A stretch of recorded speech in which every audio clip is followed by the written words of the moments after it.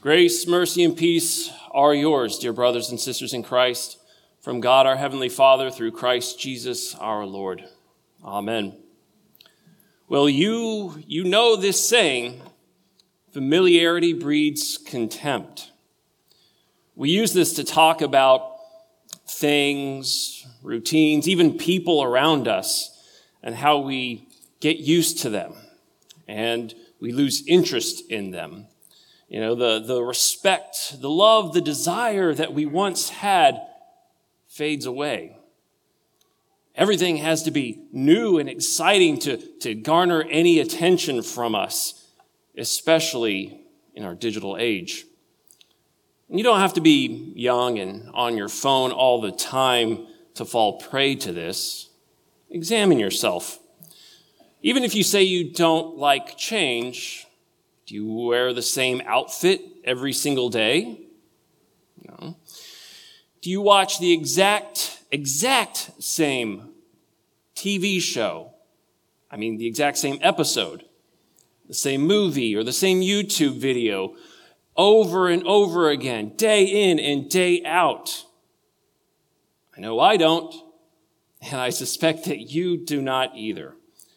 Because we all want variety. We want some sort of change in our life. Because to some extent we see that familiarity breeds contempt. So this is perhaps most often seen with the divine institution of marriage. You see, God instituted marriage in the garden before the fall as a blessing for creation. But now, our society sees it more as a burdensome option. Yeah, you can try that if you want, but don't get your hopes up. You know, you wouldn't want that other person to just drag you down. You know, once you really get to know your spouse, you're probably going to get bored and, well, you don't want them getting in the way of finding true happiness or meeting your full potential. Now, there's a huge mess to deal with there, and that's a whole nother sermon. But the point here is that this view of marriage presupposes that familiarity breeds contempt. Or consider another example. Maybe you've heard something like this before. Why should we listen to what the Bible has to say about our lives? It's an ancient book, after all. Those people back then, they just didn't understand our world like we do. We are way more advanced. They were just superstitious, but we are enlightened. Yeah.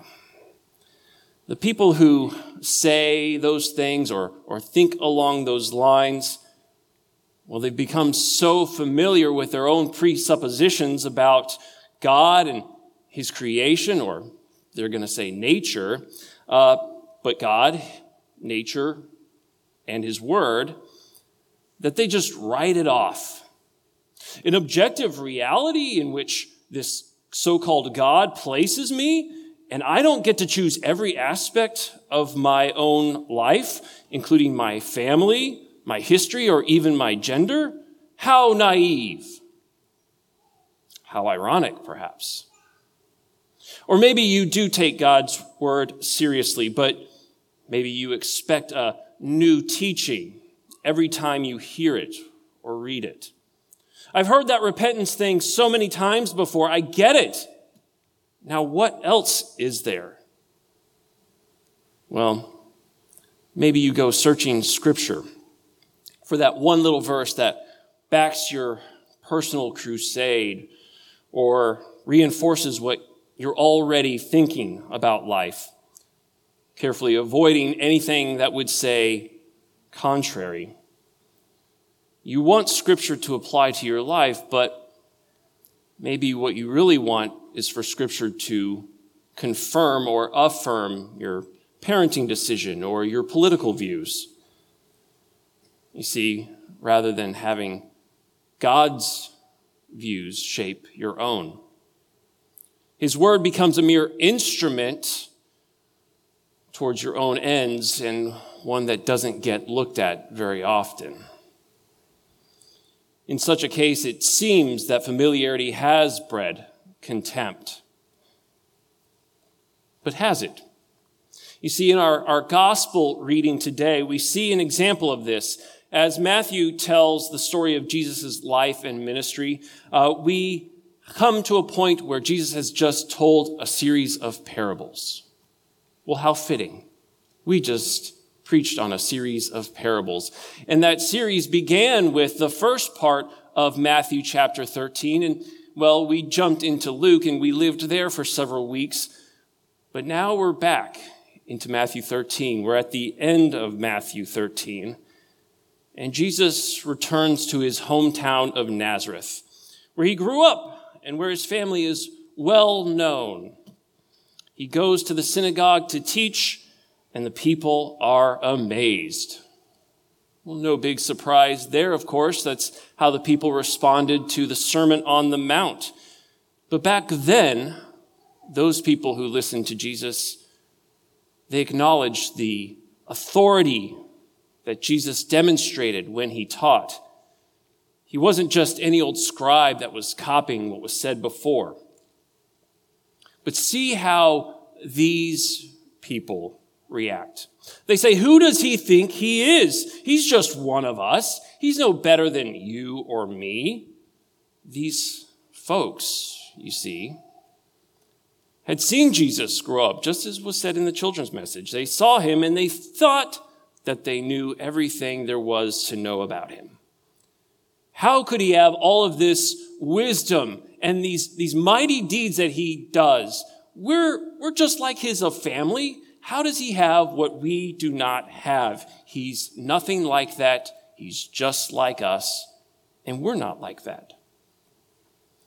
Well, the people of Nazareth, you see, were so familiar with Jesus that they had bred contempt for him when he came into their midst, preaching God's word with authority. They were already inclined against him, so they wouldn't even listen to his life-giving message. Now, it would be all too easy to take this idea and run with it exactly where we shouldn't go. It would be easy to say, well, this is why I shouldn't read the Bible regularly or pray daily or come to church consistently or receive the Lord's Supper often. It would cheapen the experience. And I don't want to despise these things, so I'll just take a break from them. A nice, long break. No, friends. No, this is missing the point in this account. You see, the people of Nazareth didn't despise Jesus because they were so familiar with him. They were certainly familiar with a certain perception of him, a preconceived notion about him. You see, a quick Google search on this phrase, familiarity breeds contempt, this pithy little proverb, yields an article on psychology. And it turns this phrase around. It says that the real problem isn't familiarity, because true familiarity breeds intimacy. Contempt comes from others, other places. It comes from taking other people for granted rather than seeking to know them better, to build true familiarity. You see, the people of Nazareth had taken Jesus for granted. He was Joseph and Mary's son. They knew his brothers and sisters. They were all around them. He was no prophet, so they thought. They thought they knew him. But if they really had known Jesus, then they would have listened to his words. They would have repented of their sin and rejoiced in the gospel that he preached. You see, Luke's parallel to this account is quite helpful here. The teaching that Jesus does is recounted in Luke's reading, and his teaching comes from the prophet Isaiah. Luke recounts that Jesus read this: "The Spirit of the Lord is upon me, because he has anointed me to proclaim good news to the poor. He has sent me to proclaim liberty to the captives and recovering of sight to the blind, to set at liberty those who are oppressed, to proclaim the year of the Lord's favor." And then Jesus began to say to them, "Today, this scripture has been fulfilled in your hearing." Friends, this was good news that Jesus was coming to bring them. He was announcing freedom, healing, and grace from God. But the flip side of this good news is that you have to admit that you need this grace, this healing, and this liberty, or better rendered, pardon or forgiveness. It means that you have to admit that you are a poor, wretched sinner. But how do you see this when you are so entrenched in your sinful nature, when you're so familiar with it? You see, it only comes through the preaching of God's word. It has to come from the outside. It comes through the revelation of the scriptures. It has to come from someone else. And your inclination is to reject it. Yes, your inclination, as is mine. You see, those people back then, they were inclined to reject Jesus because they thought they were so familiar with him. But don't fall into their trap. Don't let your familiarity or your supposed familiarity breed contempt for God's word. Don't let your political views or your ideas about social structures or any other philosophy that you may hold on to get in the way of hearing God's word, the truth of God's law and God's gospel of Jesus Christ.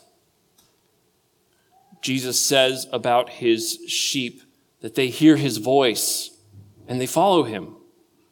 The psalmist declares that he is our God and we are the people of his pasture and the sheep of his hand. And so today, if you hear his voice, do not harden your hearts. Just like all of the parables that we have been looking at these past several weeks, all these parables that Jesus told, which concealed in order to reveal, this account of people rejecting Jesus, people who thought that they knew him better than anyone else, this account warns you and it warns me to not get too comfortable with what we think we know about him. It warns us that we have to keep listening. You and I continually need to hear Jesus' words, his message of repentance and forgiveness, of life and salvation. The good news of Jesus Christ, the Son of God, crucified and risen for you. So Jack was a pretty ordinary guy. He met Lisa and they became enamored with each other. This was a typical love story. They fell in love and decided to get married, and everything seemed right with the world.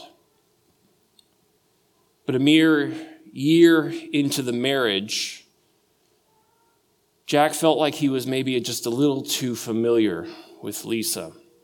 And he had stopped asking questions. He had stopped engaging with her like they had before the wedding. And Jack started to look at Lisa and ask the question, who is this person? This isn't the woman I married. Oh, if only he had really understood this concept You see, he felt that he knew her too well, and the excitement was gone. His mind and his eyes started to wander to other women. If only he had kept asking questions and listening to Lisa. He would have heard the wonderful things that she was thinking, the faith that she was expressing, the life that she was trying to share with him. And you might expect that the next step in this story is that they got divorced. But it's not. You see, Lisa, in spite of what Jack was doing, in spite of the contempt that Jack had built up, Lisa kept talking. She kept pursuing Jack. She kept asking questions. She kept sharing her life with him. And she kept prodding him. And eventually, by God's grace, through many various factors, Jack saw the light. The grace that God showed, and Lisa, her pursuing, it broke through and got through to Jack, and he understood, you're right, this isn't the woman I married, and that's a good thing. And so they kept talking and growing together and building true familiarity and building intimacy and trust and love. And see, instead of familiarity breeding contempt, true familiarity breeds blessing, intimacy, love, and strength. And we are meant to find these things by continually listening to one another, and most especially to our Lord. And so, friends, that's what God has done for you. In spite of the contempt that you build up out of a familiarity or supposed familiarity with God's word, he continues to speak to you. He never stops loving you. He never stops calling out to you. He sent his son to preach good news to you.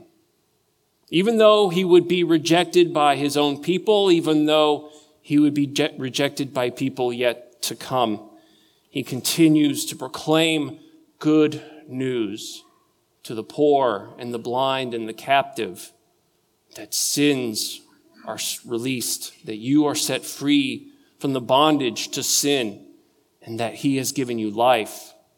That good news continues to come to you through his word, his scripture, and here in his church in various ways. He continues to call to you to repent, to turn away from destructive sin, from destructive ways, and to turn to him, to the Lord God, the only one who can give life and blessing. And as he does so, he continues to reassure you of his love, his grace, his mercy, the peace, the promises he has given to you of everything that is yours in Christ Jesus. And we know that these things, these wonderful gifts that are yours in Christ, that they never fail because he never fails. So as you continually hear God's word, as you listen to God's word, full of grace and truth, may you find blessing and intimacy and strength for this life, because these are your gifts from Christ our Lord, with whom true familiarity never breeds contempt, but breeds love and faithfulness. In the name of the Father, and of the Son, and of the Holy Spirit. Amen.